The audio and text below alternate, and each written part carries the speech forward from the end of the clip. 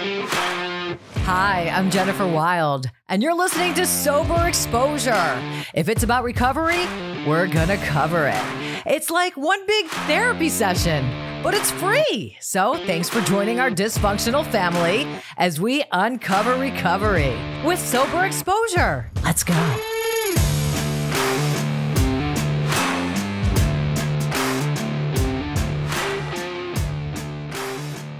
Sober Exposure, episode number, let's just say like 305 million. So I sound like I'm really big, but it's more like probably episode 3. No, I'm kidding. We're getting up there. We're getting up there. And I wanted to have this guest for a while. And due to my mental health issues, we had to cancel because I was psychotic last week. We have the sober powered Jill, ladies and gentlemen, on the show. And I just want to say, for those of you that aren't watching YouTube and are listening, she is of age. Like, do you have a problem ordering a pizza? I get that a lot, that I have a little voice. There's actually one woman from Australia. Her name is Jess.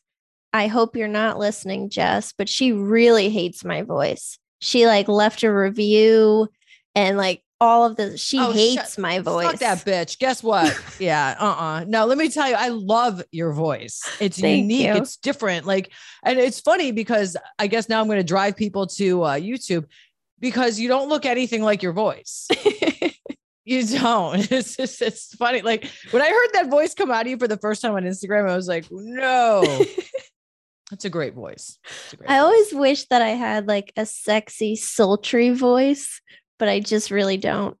Well, anybody can. This okay. We could do a voiceover. This could be. We don't want to talk about recovery. Let's just talk about voiceover because you have the potential to have a set. Just you got to just change your tone, talk a little authoritative, and then put a little smile on it, and just say the name of your Instagram, going down one octave, smiling, and kind of dancing with your vocal cords, and let's see what happens. Talking slower too, I think. Nah, you don't have to talk slower. Maybe. I don't know. I was just trying. Yeah, I was just trying to sell myself as a voiceover coach, but nah, yeah, whatever. So you have the most kick-ass recovery feed on Instagram. You did one that I literally I don't like anything. I'm nasty. I'm always depressed. I'm a bitch. And the one where you're an alcoholic taking out the trash and you're taking it and you could hear the bottles and she's looking with shame and she's you had to see it, but it was so freaking classic. That's when I was like, this is my girl. So Jill, without further ado, why don't you tell us a little bit about yourself? Oh, thank you for the intro. That actually is one of my favorite reels that I've done. When I heard that audio, I was like, I know the perfect thing from my past. Yeah. To make a video about. But I am 2 years sober as of last week. Mazel tov. Congratulations. Yep. Yes. So 2 years and 1 week sober, which is very cool. I'm 31. Mm-hmm. I am a biochemist during the day. Oh my God. She's like a smart chick during the day. You have a real smart person's job? I do, yeah. Oh, wow. I went to many years of school to get this job. And it feels cool to tell people about it. I mean, my God, I would feel so cool if I could go around being yeah, I'm a biochemist. By the way. Yeah, that right there. That right there is just the 3 very, very powerful words. That is just basically being fuck you to everybody. I'm a biochemist. Okay. So yeah, shut up. So let me ask you this question. You're a biochemist and you're an alcoholic. Right. Yes.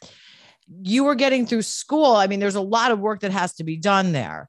So how did you get through school with this cunning, baffling, and powerful disease that we have? Yeah. So I went for my bachelor's and I didn't drink at all during college. I was more focused about being thin and not eating. That was so you more. were in your food addiction. You were in your Yep. bulimia or anorexia or body dysmorphia. I get it. So you were still in something. Yeah, so I was focused on that thing. And then I took a few years off and just worked, and then decided to get my master's degree like 3 years later. And that's when I was drinking really heavily. So I was drinking every single day. And like blacking out a lot and all this stuff. And I went to school full time. I'm a very high achiever. I always have been. And even when I have like crazy things going on in my life, like struggling with drinking and hating myself, I still do what I have to do.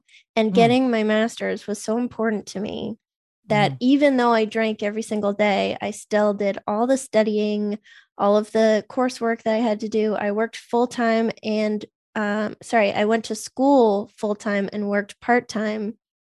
I even graduated early. I got very good grades. Like I just kicked butt. But the whole time I'm like suffering. Like the weekends is when I would really like suffer. And I would, even though I drank every single day, like during the school year, I wasn't messing up too much that it impacted my coursework. So that was good. So I probably maybe at that point you weren't, you know, the cucumber pickle thing that they always say concept, you know that? Okay. Yeah. Yeah. So at that point, maybe you weren't a pickle yet, you know? So there's sort of like a concept that we talk about being an alcoholic that, you know, you're a cucumber. And then once you pickle into a pickle, you can never be a cucumber again. And anybody that comes on my show for the most part, we are all pickled. I am pickled.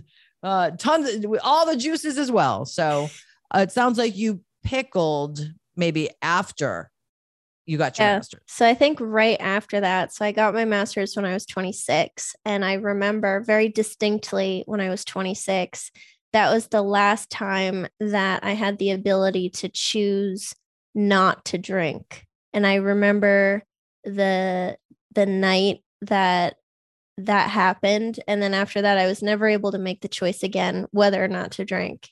And yeah, so it was actually, I've never thought of it that way before. It actually happened right after graduating. Yeah. And I love how you said like it's when it's no longer a choice, because a lot of people come, let's talk about identifying as an alcoholic or an addict. Okay. Let's talk about that, because for me, there was no question about it. I mean, the first time I drank, I talk about the scar that I have on my neck from, you know, whatever, the first time I drank and blacked out and blah, blah, blah. And it was just never pretty. I never drank like a lady from the first time. Never, ever. It was not progressive. But, you know, there's no black and white area here. So I like how when you lose the choice, when it's no longer I'm going to drink or I'm not going to drink, I have to drink. And exactly.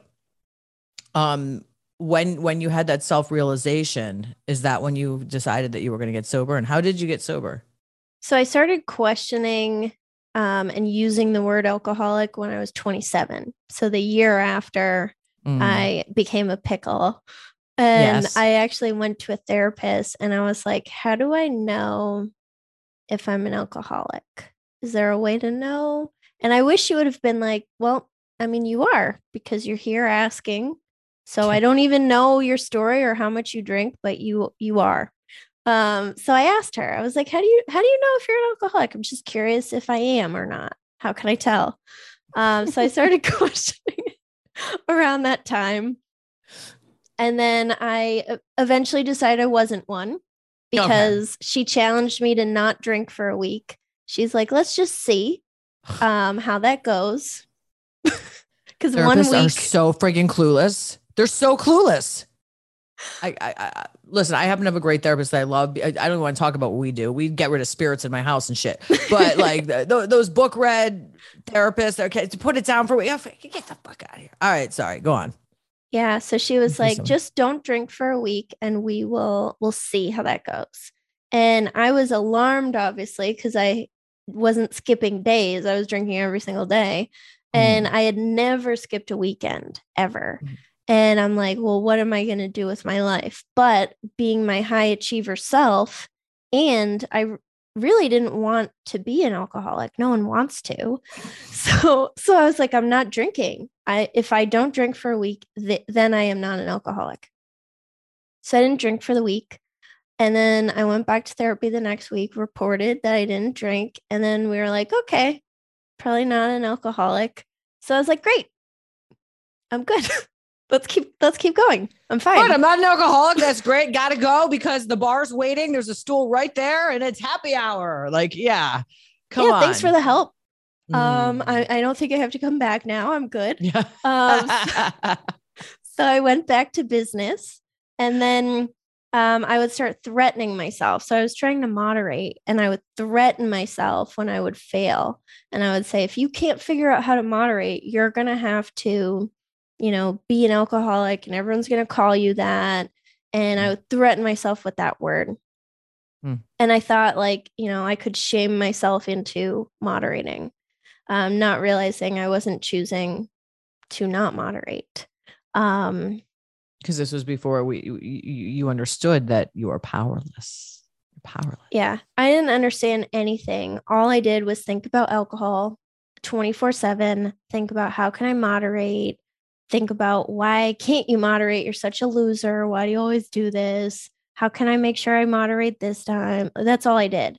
And worked full time at the same time. Like, I don't even know how I did that when I thought about alcohol so much. You're like kind of just going through the motions at work, and then your hamster wheels going. And I relate to that a lot. I had a relationship. I'm out of it now, but like I would say probably 80% of the day was like, what do I do about him? He didn't call, he didn't text. Same thing, it's just when you're obsessed and you're trying to control it so much, but it's something that cannot be controlled, because my dad used to tell me this about alcoholism. Jennifer, and he was kind of a crude guy, God love him, try and control diarrhea. Wise words. I'm sorry. Wise words. I love you, Dad. Yeah. That's how he described alcoholism. So he knows what's up. He knows. Yeah. Well, it's also hereditary, and I got that from him. I got his big personality. I got my mom's big boobs, and then I got his alcoholism. So anyway, so what made you like finally just say, this is it? I'm not bargaining with myself anymore. I lose, because it sounds like you're pretty, being the overachiever and a little stubborn, and you want to drink. What was it? Tell us, take us to your last drunk. Yeah. So I started, probably like a year and a half before I quit, I started to have a lot of mental health issues. So I developed anxiety, and I would stay up all night, like that 3 a.m. jolt.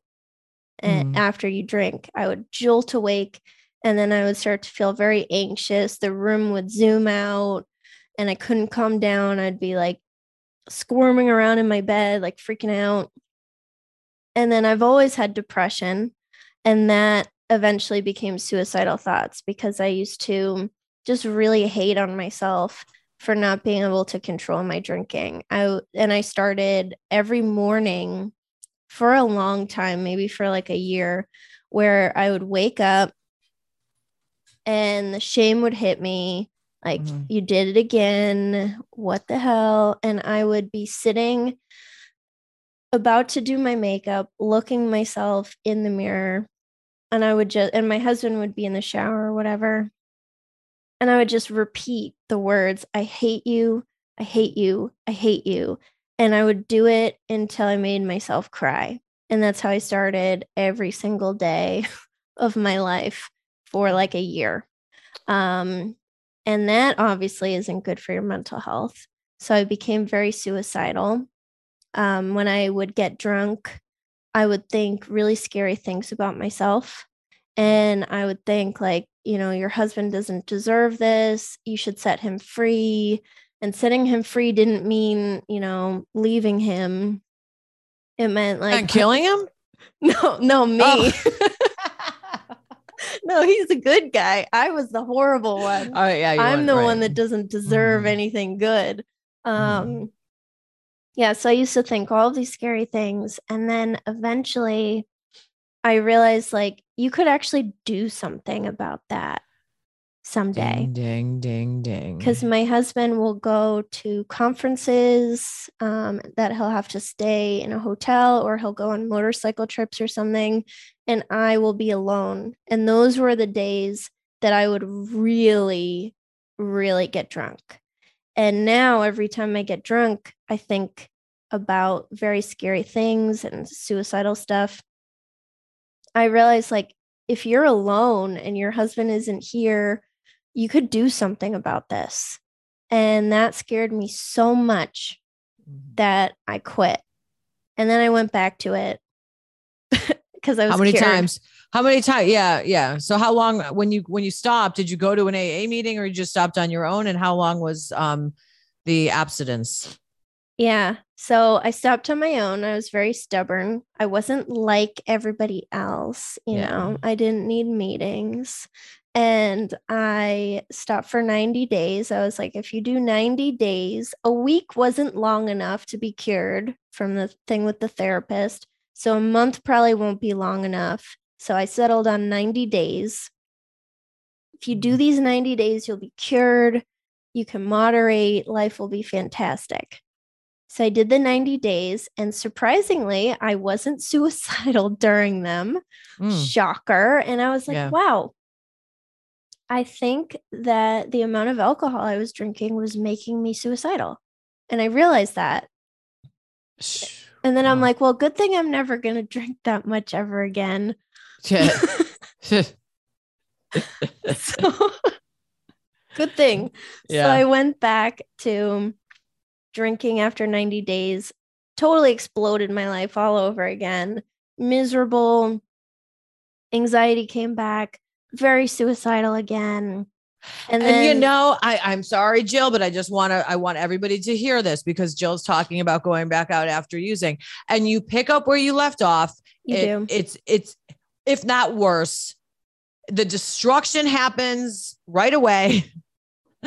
Even if it's just internal destruction. I mean, you might not get arrested the first time or whatever, but yeah, just what you said right there, you know, you go back and it's right where you left off. Yep. Yeah. And it might even be delayed a little bit. Like for me, I did moderate for the first time ever, which just reinforced the fact that I should continue to drink. I didn't have that like try it out, like, oh, maybe I shouldn't do this. I was like all in. And then I saw like I moderated, like I had to and stopped and didn't want anymore. And I was like, yes, I'm good. Let's go. Let's moderate forever. This is the best thing. And then it very, very quickly went back to normal and then got worse, like you said. And then I drank for 4 more months with all that misery again.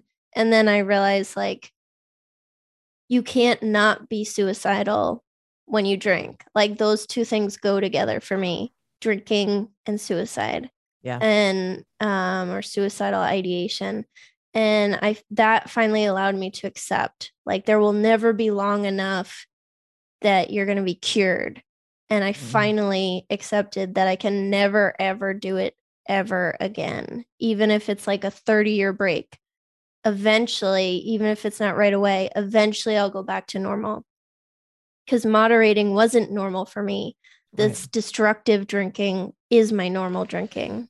So when people ask me if they're an alcoholic, I gauge it like this. And this is my answer. Obviously, I am not a therapist. I have barely a high school education. I did graduate high school, but it's because I was such a good manipulator with my teachers. You ask me, and I'm going to have some therapy. I'm going to have people give me shit like this, but you come, you have a question. You ask me if you think, am I an alcoholic? Yeah, you're a fucking alcoholic, because you know what?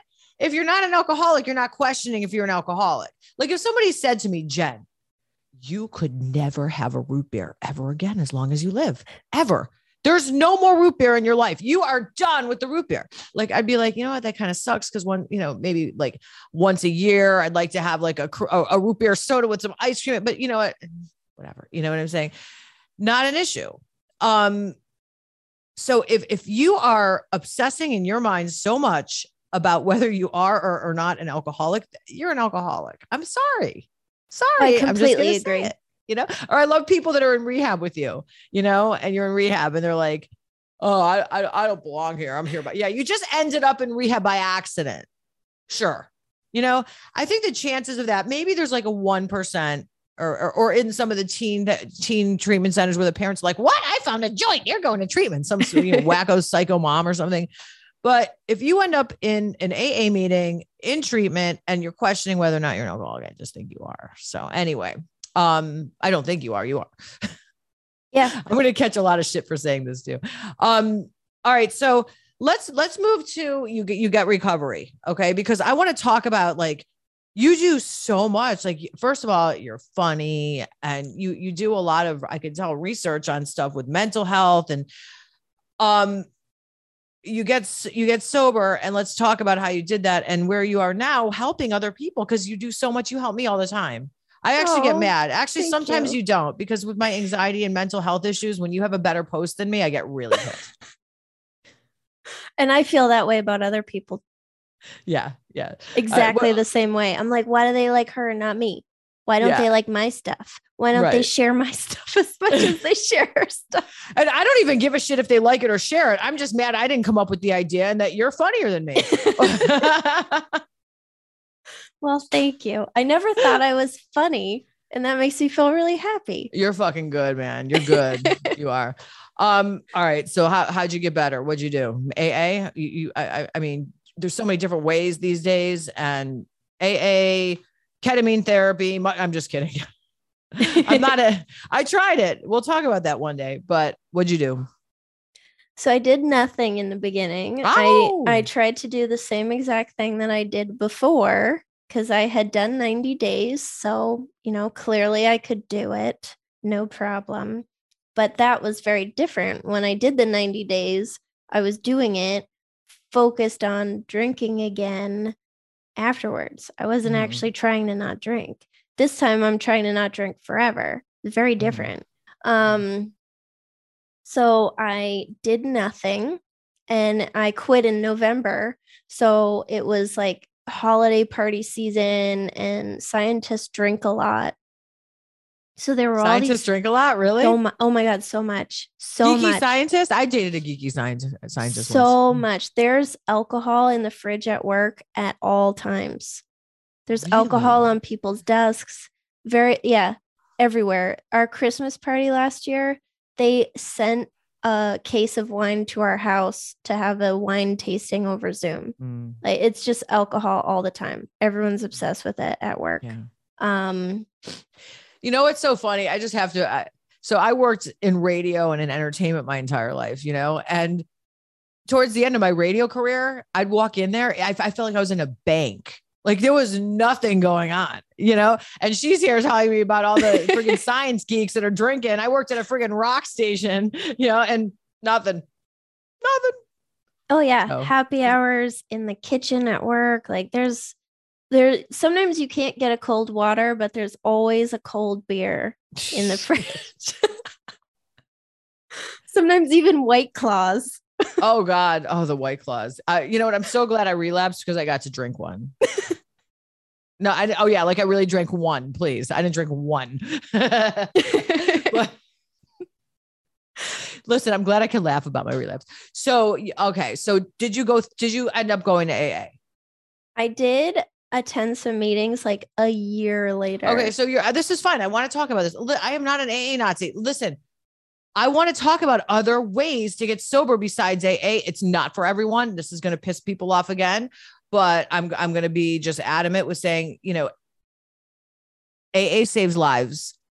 I owe my life to AA. I probably would have been dead if there weren't AA. I met the most beautiful people in AA. It's just that there's a lot of other techniques now that can be effective, a lot that can't. I'm from firsthand trying it and wanting it to work. Marijuana maintenance doesn't work. Okay. So tell me what was your journey? How do you do it? Therapy, what? Instagram? Yeah, I go to therapy. So Mm, I was 4 months sober when quarantine happened and we were all mm, sent home from work. And I was like, this is a good opportunity to go to therapy because I don't have to try to sneak out of work or anything. I can just go from home and no one will know. And before that, I had been going to all of these happy hours and, yeah. trying to keep my life exactly the same. And I would go and I would leave and cry like every single time. Mm, And so I started going to therapy and working on like all of the emotions that would come up. That was my biggest issue is trauma. I thought you just kind of like quit. And that's the hard part is doing the actual quitting. And then when you quit, it's just like, life is great. Well, the alcohol is just the symptom. We're drinking Yeah. for a reason. So that's why therapy, the right therapist, not one that's going to tell you to go, drink for a week. And if you can stop it. Yeah. I hope you went to a different therapist, right? Yeah. My therapist right now is amazing. I still work with the same therapist. And she's helped me. Like my biggest struggle was rage when I quit. I was so angry and I would get overcome with rage that would Mm, last for days. And I didn't know why I was angry. And I didn't know how to get it to go away. And it was so overwhelming that like I could barely function and like think of other things. And she helped me figure out like why am I so angry and how to like work through it so I don't have to live that way anymore. And learning to like deal with emotions, I think has helped me the most. And then I didn't have very much community. And then I sought that out later. And that's where like Instagram and meeting people like you. And then eventually I did go to some meetings and people are so nice at meetings. Like, what is mhm. that? The first meeting Yeah. I went to, I remember I like logged out of Zoom and I was just sitting there like, geez, that was the nicest group of people I've ever met. Mhm. They Yeah. were so nice, like I couldn't even believe it. And and that's just been my experience at every meeting I go to. It's like, wow, everyone is so nice. I can't like why are you guys so nice? Like where did you come from? Yeah. Because they genuinely are there to help out the newcomer. And you're like, I got to tell you, I've been going to meetings since 1988. It's not always like that. Yeah, but you got you got a good group, but sense of community is really important. And when you mentioned how like the rage, because I was dealing with that, I do deal with it. And I learned that my anger, the underlying emotion, is actually guilt. And so I'm going down. What is it? What's the guilt and all that? So can you give us like a hack? What is it that your therapist, how does she tell you? What do you do when you say you work on it? What do you do? Like, do you meditate? When you're done, I'll tell you what I did today with my therapist, and everyone's going to think I'm a wackadoo, but I feel great. I feel great, but I'll tell you guys because it's interesting. But what is it? How do you meditation? What? Yeah, that stuff doesn't work for me just yet. Mm. I can't like shut down my mind enough to do that and benefit from it and like gratitude, like all of that stuff. I really struggle. I'm a very negative person. Yeah, you and Yeah. we're so much alike. Like when I canceled the podcast, she was like, "That's fine." I always hope, like me too. Like I always hope that my guests are going to call and cancel because I don't feel like doing it anyway. And I mean that's depression. That's all the shit that we alcoholics, all those beautiful things that come along with our wonderful thing that we got. So, but I think meditation would be great for you. I know. You're gonna hang out with me for a minute. We'll get you into it. I'm gonna turn you on to a guy. Here I go again with my David G. Here I go again. You know what? David G should be paying me because he's a guy from New York. He's very relatable. He worked with Deepak Chopra. He went to one of his like seminars or something, and they just developed a relationship, cultivated a relationship. So this guy basically modernizes everything. Do you know what I mean? Like sometimes when it's just like really ancient and I don't know, and whoa, Yeah. whatever. Dude, this guy just, you got to follow him. Just follow, do me. Let's just start with this one thing. Okay. You don't have to meditate. You don't have to do anything. Just follow David G. J.I. I can do that. Life changing. I'm telling you, because I'm the same. We're the same. You're probably a little bit smarter than I am, book smart, but just everything you're saying with the rage and, the busy mind, the hamster wheel, the obsessive thoughts and all that crap. I think it'd be awesome. So anyway, stigmatizing. I love you too, because we were talking about this. So you've got a biochemist that's an alcoholic dealing with depression and rage with the sweetest voice ever. So can we just destigmatize this shit already? Because it doesn't discriminate, it happens to anybody. So did you find that was a problem? Obviously everybody drinks, you said where you work and everything, but when you came out, do you feel like you're judged, you're stigmatized for being an addict? I thought I would be. I assumed, obviously. But I haven't been. And I actually told someone at work today that I'm sober. I'm making a new friend at work, which is weird. I'm not used to nice friends, but and I told her that I'm sober, and I could tell she was surprised, but she was really nice about it and supportive and wanted to hear more about it. And no one has ever said anything judgmental or bad to me. I've had to people, your face. Yeah, they might talk a ton of shit behind. Did you hear about Jill texting each other? She's an alcoholic. That was my fear, that I wouldn't be Jill anymore. Yeah. I was afraid that when people thought of me in their heads, I would be Jill the alcoholic. Every single time, whenever anyone thought about me for all eternity. That was my fear, that I wouldn't just be regular Jill. Yeah. And for me, I believe that I'm going to die on my grave. It's going to say Jennifer Wild, alcoholic, drug addict. It is. Cause yeah. But as long as I'm known for being an alcoholic and a drug addict in recovery, then I'm fine. Then it's a win. Do you know what I mean? Yeah. I'd rather be an alcoholic than a drunk. Oh yeah. Oh my God. Yeah. And the longer that I stay sober, the less and less and less I care. Yeah. About the label, or if people whisper, did you hear, about Jill? I care so much less. I just really, whatever, It's true. It's freaking true. Yeah. It's hard. I went through some big stuff with that too. I had a radio show in South Florida, and I got arrested for crack, and my mugshot was all over everywhere. It was I am so vain. I'm a vain bitch. Let me tell you, that picture, you couldn't get any worse, man. They always are though. They really are. I think they try and make it ugly on purpose or something. They put a filter over it. Yeah, an ugly filter.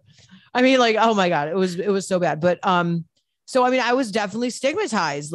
And so a lot of people know me as Jennifer, the alcoholic, but I'd rather be known as the one in recovery that's helping people. So what are some other things that you do? I want to, right now where I'm at is I feel how can I help someone else, because I can't even help myself. But today with my therapist is you know what? I just keep standing up. I keep going. I keep brushing myself off, and I'm not going to stop until, you know what I mean? Yeah, I've had a bad past 3 months, really bad, mentally, emotionally, and obviously with my sobriety, I lost my time, but it's only time.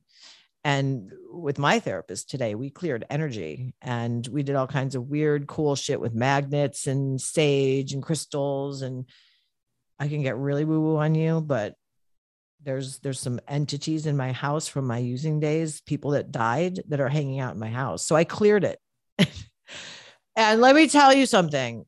And I know, Jill, this is whoa, because you don't even meditate. You're like, what? But dude, let me tell you, I feel so much better. I really do. So I don't know. My answer, my secret for me is meditation, energy healing, therapy, And I'm going to go back to my AA game too, because when I'm the best version of myself, I'm going to meetings. I want to tell myself I don't need meetings and I want to be able to do it. Now, that doesn't mean that you have it. It's different for everybody. I just know that when I have time, I'm involved in Alcoholics Anonymous. I'm scared though. This is my thing. So I had a friend take me to AA virtually. I was such a baby that I couldn't even go virtually with my camera off by myself. I had a friend take me, and then I like went to some more by myself after. I've never been in person and I really want to go, and I'm really scared. And so I different. have never, and I even had I had a friend who does not have a problem.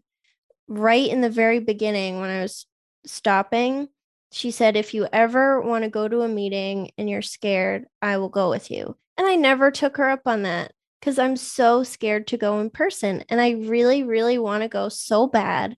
And I see so many people like online talking about how great this like new meeting that they found is.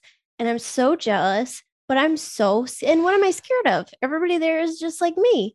They're all a bunch of friggin' drunks just like you. And you're going to feel, I'm telling you, there's something about when you walk into an AA meeting, there's something about the energy. There's just something that you can't explain, and not Zoom. Like, let me tell you, for the Zoom AA meetings, I just never, I did them, cause we didn't have a choice. But when you walk into an AA meeting, and it is uncomfortable. And I've had to go a million times and try going to an AA meeting when you have to go say, oh, I just relapsed. That's like hard. That's really hard. But Jill, just like take your friend up on it, find a meeting, like, not too big and overwhelming, because then you won't meet anybody. If you go to the big, huge speaker meetings, those are a lot of times fashion shows and cliquey, and, you don't want to get into that. I would find like a really cool like women's meeting, and just take the step, because it's going to kick up your game. Not like you need it, but the reason why I'm so adamant about it, Jill, is because the AA needs you, because you have so much to give. We need you. I need to go to an AA meeting and see a Jill. Really, I do. You know what I mean? So I wish you could take me. I would take you in 2 seconds. I would. I forget. Where are you again? Boston. I'm going to be in Pittsburgh soon.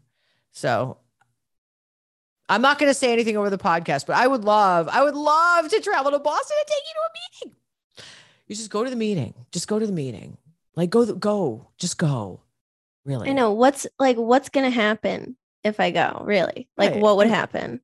I can't think of anything that would happen. Someone might not say hi to you, or oh man, yeah, ooh, right. I can't think of it. Yeah. And it's so funny that I'm saying this, because I'm like the worst AAer. That's why I relapsed. I stopped going to meetings. I did, and there's other components and everything that are involved, but I do think that just if you're an alcoholic, if you're Jewish, you go to temple. If you're Christian, you go to church. And if you're an alcoholic, you go to fucking AA, man. Seriously. Come on. Really. Yeah. And, I talk shit because a lot of times I don't want to go. It's just like the gym, and you were talking about that. Let's talk about the gym. First of all, Jill, I'm not going to stop. I'm not going to be quiet on this about you. I really want you to go to a meeting, because no, I need your help. Yeah. Despite what happens, first of all, the 12 steps are such a great tool, and you will get the best Instagram reels from 12 step concepts. So right there. Incentive. There you go. Okay. It's going to kick up your game, your Instagram game. You're going to help other people. But yeah, the gym. So you had just gotten back to the gym because you said you were struggling with thinking too much about being an alcoholic. Yes. That was interesting. So I started, I don't know if you experienced this too, but all I did all day, every day for 2 years was think about sobriety. And I had all of this energy for content that I could create, and like all of these ideas and all of these things that I want to learn about. And I just wanted to do that, and talking to people, and like the gym just seemed not important, even though it was my favorite thing to do before. So I gave it up entirely, and I would beat myself up. You're lazy. Like, why can't you just get back on your routine? You know, it's good for you. Like, you're just such a bum. And then I realized within the past couple weeks, like, oh my God, it was because I was so obsessed about sobriety. I didn't want to go. I'm not a lazy bum. I made a decision there to be obsessed with sobriety 24/7 instead of doing I didn't have some days like I would go weeks. I wouldn't even watch TV at all. I would just obsess about sobriety. About sobriety or about posts? Well, in obsessing about sobriety is posts, making videos, talking to people like you, doing podcast episodes, listening to other podcasts, reading books, going onto Facebook groups, making YouTube videos. Like, it was a whole thing. I call it sober stuff. Sober stuff. That's good. Yeah. And you made the decision, but maybe the gym, everything in moderation. Do you know what I mean? This is how I look at things. Like, I know for me, I have to do everything in moderation because you're an addict like me. So you're going to go like crazy on sobriety stuff, and then you're not going to work out, and then you're not going to get your endorphins going. Right. Yeah. It's all about balance with us. That's another thing. If you come to me and say, am I an alcoholic? Can you balance your life? Do you know how to, because if you know how to balance, then, you probably still are if you're asking that question, but we do have a problem with balance for sure. I know that I do. And when I'm not in the gym, dude, I am a friggin' miserable bitch. Miserable. Yeah. It's just part of my thing, but I'm proud of you. Yay for going back. How do you feel? I feel good. And I went and I had a great time, and I wanted to stay much longer. And I was like, well, no, you can do these things tomorrow, and now you'll be excited about going tomorrow. Yeah. And I knew I would enjoy it because I like to go to the gym. I just like to do it. It's just hard to get there. And I don't know. I used to think I have so many other things that I want to do that the gym just it's not important right now. And then it was not important for 2 years. And I lost all my gains. I was so strong. You get it back. I will get it back, but I have to go. If I don't go, I'm not going to get it back. Yeah, you do have to go. I mean, just like I said, moderation. And so you just went one time? Yeah. Today was the first day. I told a lot of people I was going to go. I told people at work, I was like, you make sure, ask me about it tomorrow if I win. Yeah. And I told my brother, and my brother is so good about this. He's been asking me for 2 years, because I would say I'm going to go to the gym tomorrow, and then I wouldn't. And he'd be like, oh, how was the gym? And I'd say, oh, I didn't go, but I'm going to go tomorrow. And then he would ask me again, and he would never shame me or get annoyed that I kept saying I was going and wouldn't. He would just keep asking. Every time I said I was going to go, how was the gym? And he just would keep holding me accountable. And now I appreciate it because he asked me, and I was like, it was amazing. I sent him a picture. It's look at me in the gym. I'm here. Yeah, man. That's it. Right on. Totally. And it is just, I mean, the gym meetings, it's the same thing. It's just getting there. Once you're there, you're there. It's just showing up is half the battle. So let me ask you that if somebody's listening right now and they're like, I'm listening to Jill, she's awesome. I love Jill and I want to get sober and da, da, da, da. What would you tell them? Give somebody that's listening to a podcast that just doesn't really know much or is on the fence, just maybe for 2 minutes, talk about what you would do and how they can find you, how people can find you if they want to reach out. Yeah. So if you want to reach out, just search for Sober Powered wherever. It's my website. There's a contact form thing, or my Instagram, my podcast, whatever. If you're listening to this and you're drinking and you are questioning, maybe you're an alcoholic, maybe you're not, I would encourage you to look at the reality of what your drinking is, and not Now I'm forgetting the word that I wanted to use. That not the potential. There you go. Think about the reality of your drinking, not the potential that it has to be someday. Like I would always focus like someday I'm going to moderate. Someday I'm going to figure this out. Life will be amazing when I can moderate. These first 2 hours of drinking are the best thing ever. If I could just figure out a way to extend that for the whole night, then I wouldn't have a problem. Then I could just have the good part and stop. But think about what you're actually doing. What do you actually do on the nights that you drink? Do you have those couple hours and then you stop? Have you done that a lot? Or do you have those couple hours and then you continue and spiral and blow up your life and make yourself miserable and hate yourself the next day? So I think for me, looking at the truth and not like my dreams of moderating and having this like, social drinking kind of life helped me a lot. Because when you see the truth, and like same thing when I gave it up and went back, I really saw the truth because nothing had changed.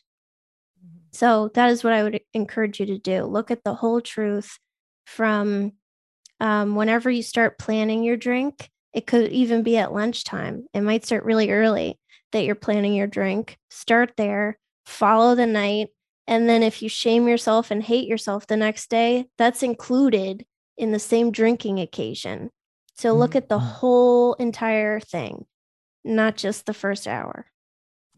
Yeah. That was great. I love that. That's and the drink and when you're just thinking and obsessing and it just doesn't go away. I've had those times. One time I blamed it on the moon because I'm really into the moon. And I'm like, dude, I want to use so bad. And it's because of the full moon. No, it wasn't because of the full moon. It was because you were freaking alcoholic and I wasn't doing anything to protect myself against my disease. And my protection is honesty, gratitude, community, God, exercise, all that shit. So, all right, baby. I think you're freaking awesome. And this is just the beginning. Don't forget David G. Okay. And it's in here.